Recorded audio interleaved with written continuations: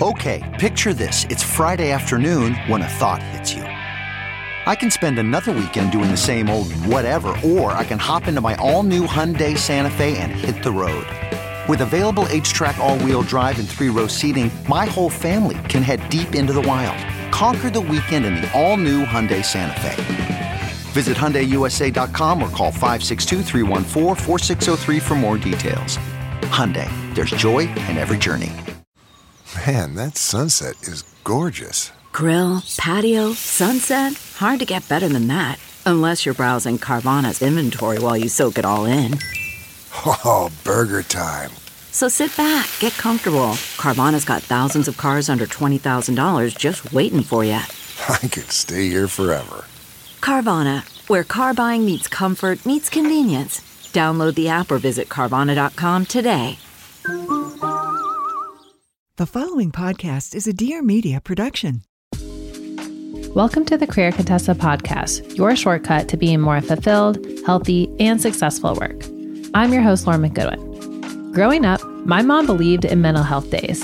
And to be honest, I think learning to rest and take breaks was one of the most important skills for me to learn early on. That's why I'm so excited to have Jacqueline Margulis on the show today. She's a PhD focused on workplace wellness, and she's going to share the science of workplace recovery, how to take a mental health days, including the signs that you actually need one, and what to do to really rejuvenate yourself on one, plus tips for dealing with burnout long-term. And now, this is the Career Contessa podcast. Well, thank you for joining us today, Jacqueline. Start by telling us who you are and what you do as a professor who focuses on workplace wellness. Yeah, my pleasure. I'm so excited to be here and thrilled to be chatting with you as a fan of the podcast. So I'm a professor of applied behavioral science at Pepperdine University's Graziadio Business School. I'm also a department chair there for the Behavioral Science and Organizational Theory department. So what I love to focus on and my bread and butter is teaching students about professional development and employee well-being, and I primarily teach our MBA students. I also do research and writing on topics such as exhaustion, collaboration overload, social comparisons, and leadership. I think I've said this before on the podcast, but I feel like in another life, that's the job I want. I think it would be so cool to focus on this research. And, I feel like I talk to a lot of experts who have done the research and then they come and they share it. And I just think it would be fascinating to be on the other side. So you're having my alter ego's career. I love that. That's so cool. It is really cool. I am a huge fan of school. And if I could be a student forever, I would. And this is kind of the flip side where I still get to be a student and learning and discovering new knowledge all the time. So I can't imagine doing anything else, although it's pretty cool what you get to do also. Yeah, I know. It's we just have to merge our two jobs together. Exactly. Okay, so tell me, what does it really mean when we say workplace wellness? This has become a buzzword that you see everywhere. But what does it actually mean? I'm sure as an expert on this, you're like, everyone's getting this wrong. Yeah, well, workplace wellness isn't actually a research term. It's more of a catch-all that we use to encompass a lot of different characteristics. So I think there's power in the fact that we're talking about it a lot. The fact that we care about how people are doing as individuals in addition to their performance is something that's really wonderful. But I think the reason that we're hearing it everywhere is because we saw people's workplace wellness suffer, starting with the pandemic and onwards. And one of my favorite ways that I like to explain it is that if you imagine a Jenga tower, if you've ever played Jenga before, and all of the pieces that are in it contribute to our wellness. So it's things like having a supportive culture at work, having a great leader, having the support at home or the family care that you need in order to do well and be engaged and be happy at work. But what we saw during the pandemic is that those pieces from the Jenga tower started to get removed, and our tower of workplace wellness became more and more precarious. And so a lot of times when we're talking about workplace wellness, we're contrasting it with employees not doing great, not feeling great, and perhaps even being burnt out.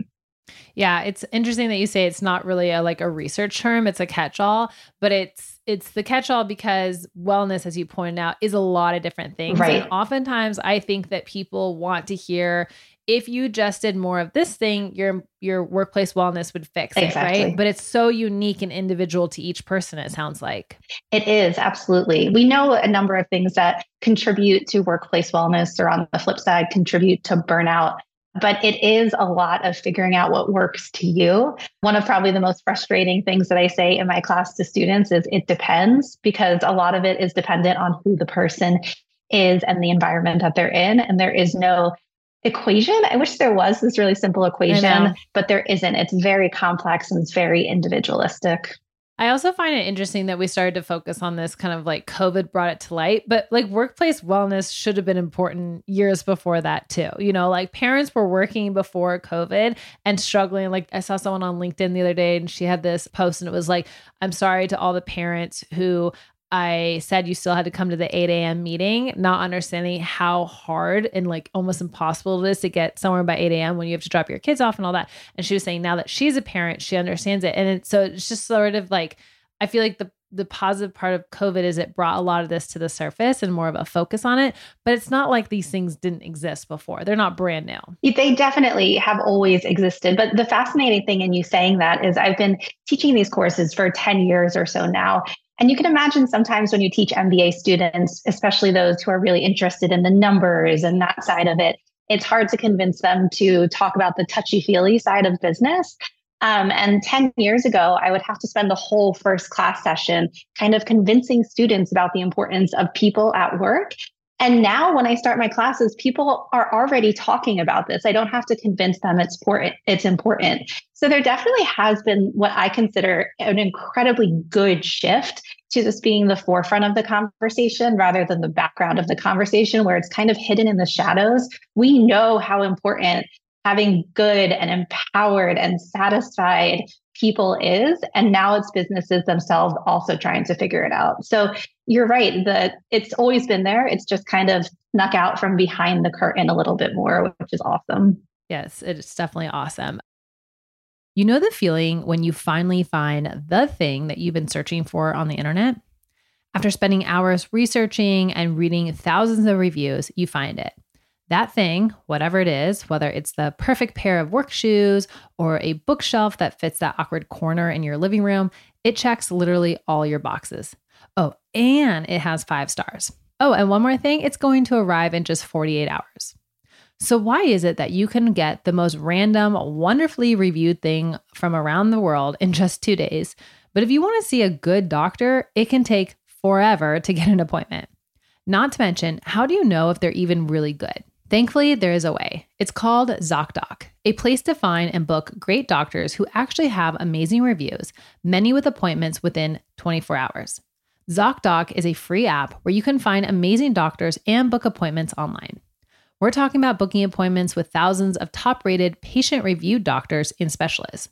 You can filter specifically for the ones who take your insurance, are located near you, or ones that even treat almost any condition you're searching for. These docs have verified reviews from actual real patients, not bots. And the average wait time to see a doctor booked on ZocDoc is between just 24 and 48 hours. That's it. You can even score some same-day appointments. ZocDoc allows you to find and book a doctor who is right for you and takes your insurance. I used this service recently to book an endocrinologist because I have hypothyroidism and I needed to have my labs reviewed. And I couldn't be happier with how thorough he was. I was able to book the appointment with just a few taps and he took my insurance. So go to ZocDoc.com/Contessa and download the ZocDoc app for free. Then find and book a top-rated doctor today. One more time, that's ZocDoc, ZocDoc.com/Contessa. That's not just the sound of that first sip of Morning Joe. It's the sound of someone shopping for a car on Carvana from the comfort of home. That's a good blend. It's time to take it easy, like answering some easy questions to get pre-qualified for a car in minutes. Talk about starting the morning right. Just like customizing your terms so your car fits your budget. Visit Carvana.com or download the app to experience car shopping the way it should be. Convenient, comfortable. Ah. What makes a life a good one? Is it the adventure you have? Or the friends you find along the way? Maybe it's pursuing your passion while striving to protect, defend, and save what you believe in every single day. So what makes a life a good one? In the Coast Guard, we think it's all of the above and more. But you'll have to find out for yourself. Visit gocoastguard.com to learn more. ZocDoc.com/Contessa. Hi, I'm Pia Barangini, the creative director of LPA, an entrepreneur, a wife, and a dog mom based in Los Angeles. This is my new podcast, Everything is the Best, where we basically ask interesting people, how did you go from zero to yacht? I'm always curious how the hell people became successful, and I figured you would be too. Get on the internet with me. Let's laugh, let's cry, let's overshare, and let's get inspired to live our best lives. Check out new episodes every Wednesday. It's all for you, baby. Thanks for listening. Love you, mean it. Okay, what are the signs of burnout and the different types of burnout that exist out there? Sure, that's a really important question because part of the problem in that we're talking about this more is that we often use the same word to mean multiple different things. So this is a word that is technical in the regard that it has been used in research. So I'll refer to that definition. In the 1970s, Christina Maslach and her colleagues began to study burnout. And they have a pretty famous measure that has largely stood the test of time because it's still being used and shown to be relevant today. And so burnout is thought to be a result of three factors. And so these are the three things that you can keep an eye out for to really see, am I experiencing burnout or am I experiencing something else? So the first is emotional exhaustion. This has to do with being drained and depleted by your work. This is different than just being tired. Most of us get tired throughout the day and throughout the week, but we're able to recover from it. But exhaustion is something deeper. It's when that feeling of tiredness just does not go away. So one of the greatest examples that I've heard is by a professor who went on vacation because he was feeling exhausted. And when he came back, instead of being rejuvenated, the exhaustion just hit him again. And so it's that sense of drained that won't go away. So that's the first one, emotional exhaustion. The second is cynicism about your work. So this is when you depersonalize what you're doing. You have a general detachment from your job. A lot of the earliest research in burnout was in the medical field, and this context can provide a really powerful example. Burned out doctors would be those who would start seeing their patients as numbers or cases rather than people. And obviously, that's not what we want, right? As a doctor, you don't want to have that view. And as a patient, you don't want your doctor to have that view. But in general, cynicism is that detachment from the impact of what you're doing. And then finally, the third component is when you start to doubt your own abilities, you doubt your own competence. Signs that you're experiencing this is when you're wondering, can I accomplish this? You begin to have what they call a sense of, or a lack of personal accomplishment. So those are the three components that we really talk about. Yeah. Yeah, it's really interesting because like the first one I think of is maybe the most common where you're feeling really tired. So you're like, oh, I'm so tired all the time. I just need like a weekend to rest, or where I need no plans, or, you know, I need to not work 80 hours a week. I need to cut back to 40. And you're saying like, sometimes that's not the answer. Yeah. Which is interesting because we're talking about taking a mental health day. Which of these does a mental health day help? And which of these will a mental health day not cure at all? I love this question so much. So some of the most interesting research on burnout that is coming out, and the current research or a current research project that I'm working on, focuses on measuring burnout from day to day. And so these studies are called diary studies. And essentially what we do is we'll survey someone every day to measure their levels of burnout. And what we find is that about 30% of burnout can change from day to day. So the glass half empty perspective is that a lot of burnout is hard to change. It's structural factors, institutional factors that are going to take a while to change. So for instance, we know that a lot of doctors experience burnout because their jobs, they have a lot of demands and not a lot of control over what happens. And so you can imagine that's really difficult to change. But the glass half full perspective is that up to 30%, or perhaps more, or a little bit less, depending on who you are, can change from day to day. And if somebody were to tell me you can feel 30% better tomorrow, I'm like, sign me up. That's great news that there is the possibility for some small changes along with the bigger, longer term changes that we need to do. Yeah, absolutely. So maybe a mental health day is the answer for some people. It depends what you do with that mental health day and why you're taking it, right? If you're taking the mental health day and expecting that you're going to come back and all of your problems are going to be gone, it's probably going to set yourself up for failure. But if you take a mental health day and figure out what can I do in order to really relax and enjoy this and get the most of it so that I can come back feeling recharged, that's probably going to set you up for a lot more success. So what are the best practices for taking a mental health day that actually does help you recharge? Yeah, and this gets back to that it depends comment that I like to frustrate people with. It's finding something that's a good fit for you. And some great places to start are figuring out what energizes you and what doesn't. And I know this sounds really basic, but a lot of times we don't do this. We'll just take a mental health day and sit there binging Netflix. And sometimes that's great. Sometimes that's exactly what you need. But a lot of times we need something that's actually going to restore us and rejuvenate us. There has been a lot of research into this concept of work recovery. And this gets at this idea of how do we recover from the stresses of work? How do we metaphorically refill our gas tank when it's feeling empty? And sometimes this is just generally relaxation, again, the Netflix, but there are other things that we can do that can help us refill in better or different ways at different times. Those are things like doing something that you feel masterful over that is different than your work. So for instance, if you really are trying to learn tennis and you love tennis, that can be focusing on that so you can feel a sense of accomplishment over something that's different from work. Another example is just to detach from your work. So too many people will take a day off from work, but say, I don't want to be completely out of the loop. So they'll still be checking their email. And we know that feeling a sense of psychological detachment from work is incredibly important in order to recover. So things that I like to do are ones where I can't be looking at my phone. So for instance, my daughter and I will go in the pool because we cannot take our phones. Well, she doesn't have a phone yet, but I cannot take my phone in the pool. So that forces me to be present in the moment and actually stop thinking about work.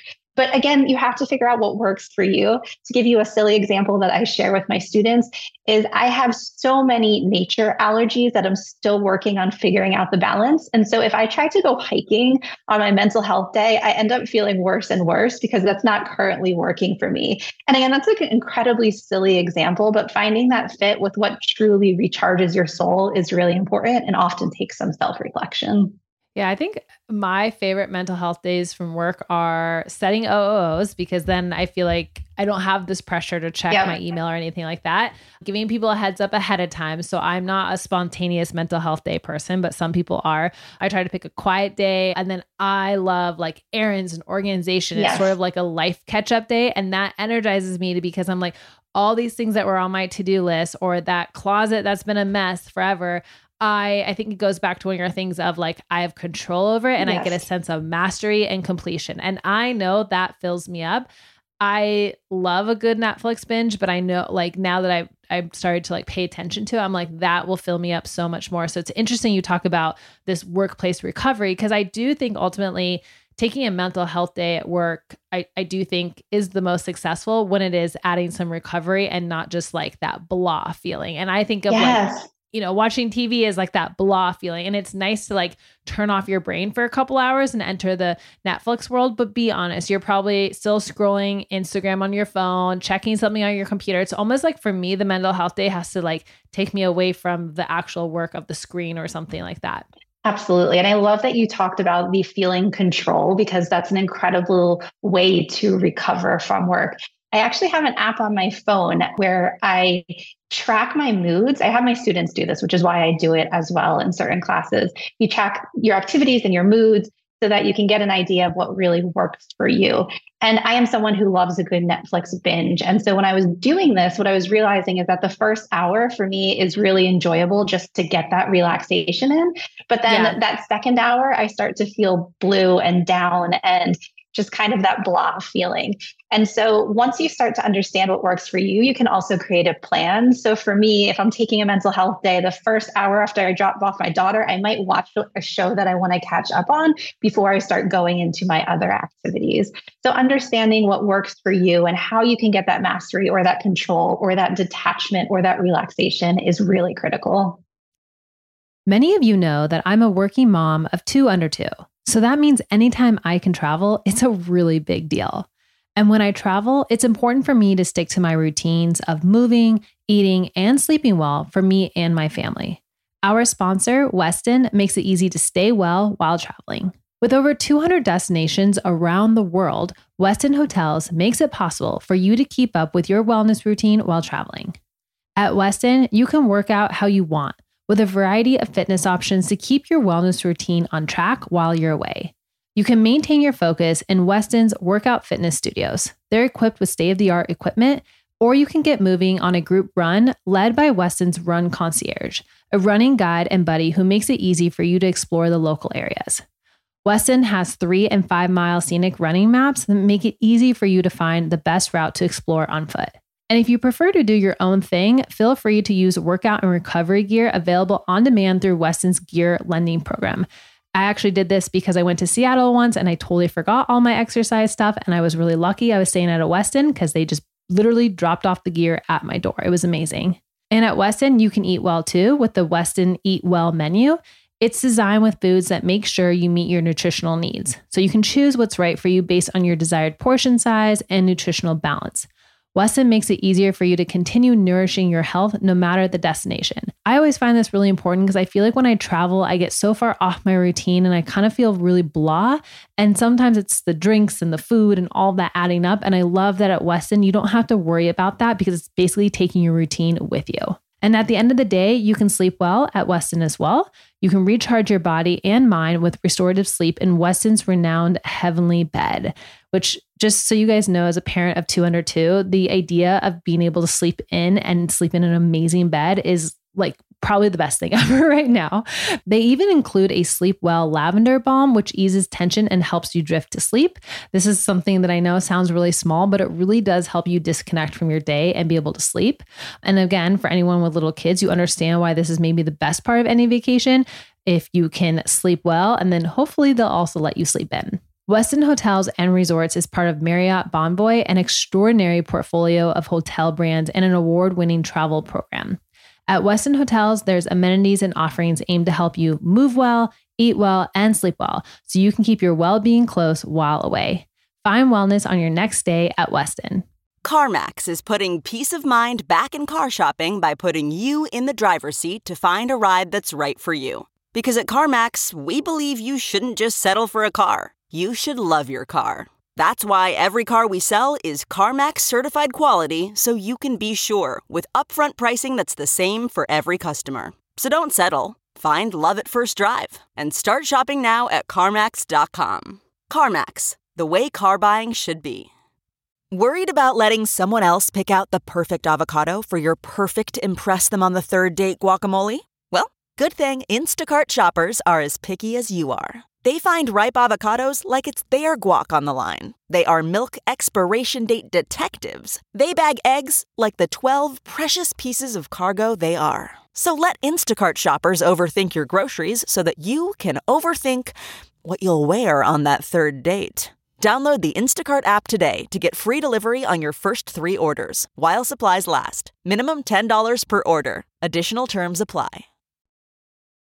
I remember too reading an article, it was by Adam Grant. It talked about attention residue and how you can't have your attention switch between things too quickly because there's sort of this like residue that needs to wear off before you can then clearly go into the next thing. So it's actually really smart for like, that's why they say in work, take a 20-minute break or a 10-minute break between tasks, or, watch that TV show in the afternoon before you start whatever nighttime activity. It's like you need like the physical space. And now there's actual research to back that up as well, which is really interesting. How do you recommend that people communicate their need to take a mental health day with their boss and their coworkers? Because I think also, even though workplace wellness is becoming something we're all like, it's part of our conversation. Our bosses, I think, do want to be supportive, but it can still feel a little taboo to be like, I need a mental health day, right?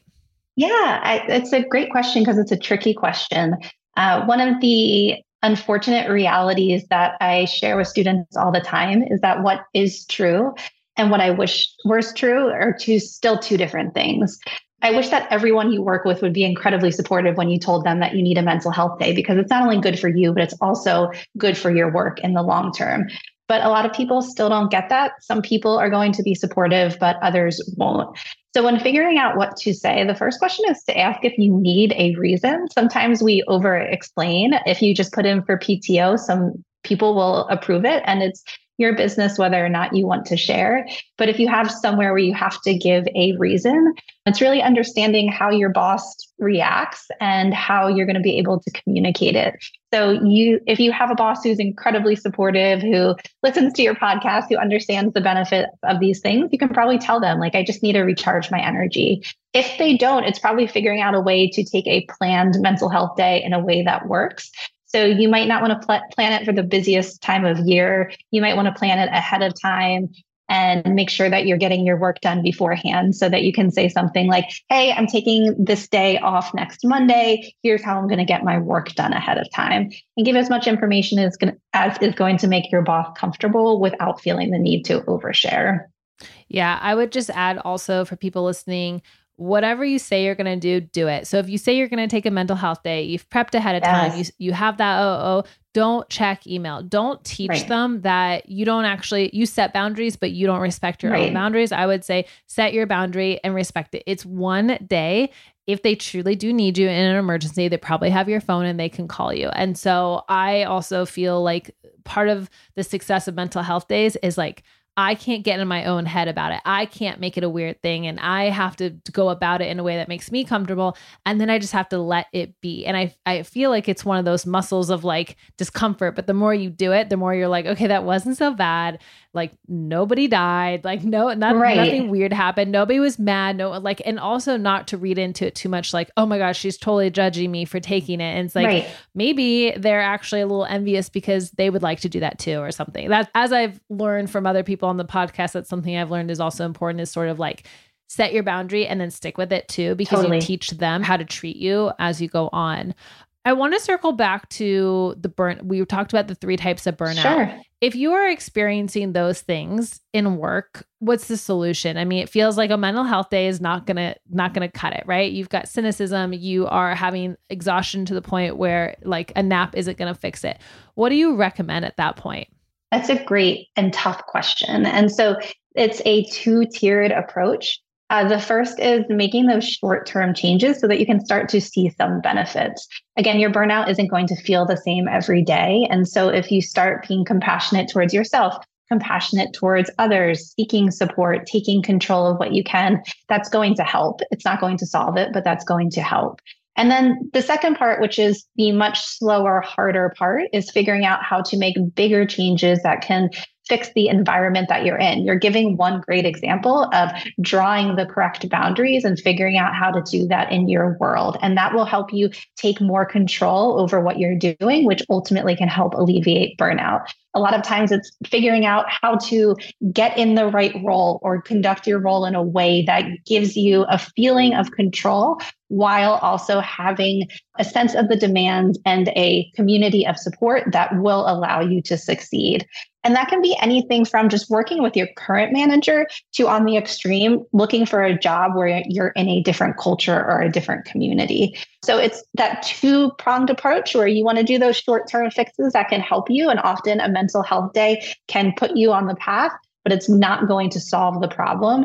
Whereas the other one are the longer-term solutions that do take time, do take energy, and ultimately is based on if you see progress over time, and if not, what are some more substantial changes that you can make then. Yeah, it's almost like in the short term, if you're feeling exhaustion, extreme burnout, you could take the mental health day to start thinking about, go to the beach and you sit at the ocean and you just think about, what is it I'm going to do? How am I truly going to make some changes in my life? Like that isn't going to, obviously the next day you wake up and everything's different, but it's a first step in the right direction. Exactly. The other thing I was thinking too is, for me, sometimes work is the easier part of the day, and there's life stuff that is really actually the thing that's causing more burnout. Childcare is obviously a big one that people talk about, but there are also other things in your life. We had a woman come on one time to talk about time management, and she mentioned something about like buying your time. And I always remember that of like, a big piece of burnout for people is sometimes they want to do it all and they don't have literally enough hours in the day, but could you delegate some of those things to other people? Obviously that's, we're talking about, being in a privileged financial position where you could do that. But I just mean, sometimes I feel like the burnout isn't always necessarily coming from work, but work is the thing that gets a lot of attention for it, right? It's almost like maybe if I change work, then this burnout will go away. But the problem is you have to understand where your burnout is really originating from. Does that make sense? Oh, it completely makes sense. Yeah, burnout was originally discussed in the workplace, and it has since then gone to other places. And Ashley Whillans out of Harvard and Cassie Holmes, who I believe you interviewed on your podcast before, they do incredible research about understanding how we structure our days and our lives. And you were talking about how having privilege to buy yourself out of some activities is really incredible. But even on the margins, when we make changes, we can buy ourselves out of some things that can cause us a lot of distress. So one of the studies that I love is they gave people $40 and said, spend it on yourself. And they found that the people, I'm probably misquoting this a little bit, but the general idea was that the people who spent it on activities to buy themselves out of something ended up being happier than those who spent it on themselves. So the people, for instance, who didn't like cooking dinner and spent it on buying dinner from their family would experience this boost in happiness that lasted longer than if you spent it on shoes for yourself. And of course, you have to figure out the balance that's right for you. But when I read research like that, what it does is validate this idea that finding what's not bringing you satisfaction and figuring out ways to work around it can be really powerful. And that you're right, that's not always at work. That tends to be what I focus on is work, but we also have people who focus on mothers who feel burnout or people who feel burnout in other areas of their life. So that's an incredibly important caveat that I'm so happy you brought up. Yeah. And even moms deserve a mental health day. I think it's interesting when we think of mental health days. When I was a kid growing up, my mom believed in mental health days. Yeah. You could wake up and tell her, I just really do not feel like going to school today. And you couldn't abuse the system, but she believed in mental health days for us as kids and herself, I know it's easier said than done, but I just want to put this out there is mental health days, everyone's allowed them. There's no rule that you have to be, quote unquote employee of a workplace to get them. Okay. I want to wrap up because obviously you're a workplace psychologist and I want you to share your top 3 wellness habits that you follow or rituals or routines that you really love. Oh, that's a tough, I know it's a big one. question. And I'll couch this by saying that I like to vary what I do. There's a lot of evidence that if we do something too much, it becomes part of what we're expecting to do rather than something novel that boosts a change in us. So I'll say it very generally. One of the things that I think is the most important habit is doing something for yourself. So that can be going for a walk, reading a book, getting your nails done, whatever brings you some energy and joy. The second thing I would say is my second habit that I love to do is to do something for someone else. I'm a big fan of writing cards or sending small trinkets and gifts or even just calling someone who I haven't talked to in a while, then also helping people who reach out to me. So doing something for yourself, doing something for someone else. And then third, doing something to make a longer term or bigger impact. That's really variable from person to person, but trying to figure out what it is. So I think those are my non-committal top 3 wellness habits: figuring out how to do something for yourself, do something for someone else, and doing something to make a bigger impact. I love it. I'll take it. I totally relate to if you do something too often, then you're expected to it. Once you have kids, your life is very routine, mostly because it makes life easier to be really routine also, and they thrive on it. But last Tuesday, we just randomly went to dinner instead of cooking. And it was I can't even tell you how happy I was. We went to CPK. It was not fancy, nothing crazy out of the ordinary. It was still at 5 o'clock, you know, but it was wow, we broke our routine on a Tuesday night. This is so thrilling. It was just really funny. The energy you get. Someone told me this once too, back when I was commuting to work, they were saying, if you just take a different commute to work, it can really re-energize you because you start to do those things on autopilot. So I love that you said that because I have personally experienced that. And let me tell you guys, it's a thrill. Yes. Yes, absolutely. Okay, well, Jacqueline, thank you so much for sharing these tips. I think it gives everyone a lot of confidence in not just to ask for the mental health day, but what to do with their mental health day to really recharge. I think this concept of workplace recovery is so important. So thank you for coming on the show to share it with us today. Where can people find you, follow you if they want to keep tabs on your work? Oh, sure. I have a little Instagram account that I don't post as much as I would like to on called The Workplace PhD. I love it. Actually, that's where I found you, and you post a lot and it's all really good stuff. And so everyone, Workplace PhD, I'll put a link to it in the show notes. Thank you so much again. Thank you. Thank you for listening to this episode of the Career Contessa podcast. Please don't forget to rate and review our show. It really does help our show get found by new listeners. If you're curious if what you're experiencing is actual burnout or just a tough day at work, try out our free burnout quiz. In just a few questions, you can determine your burnout level and type. I've linked to this free quiz in the show notes.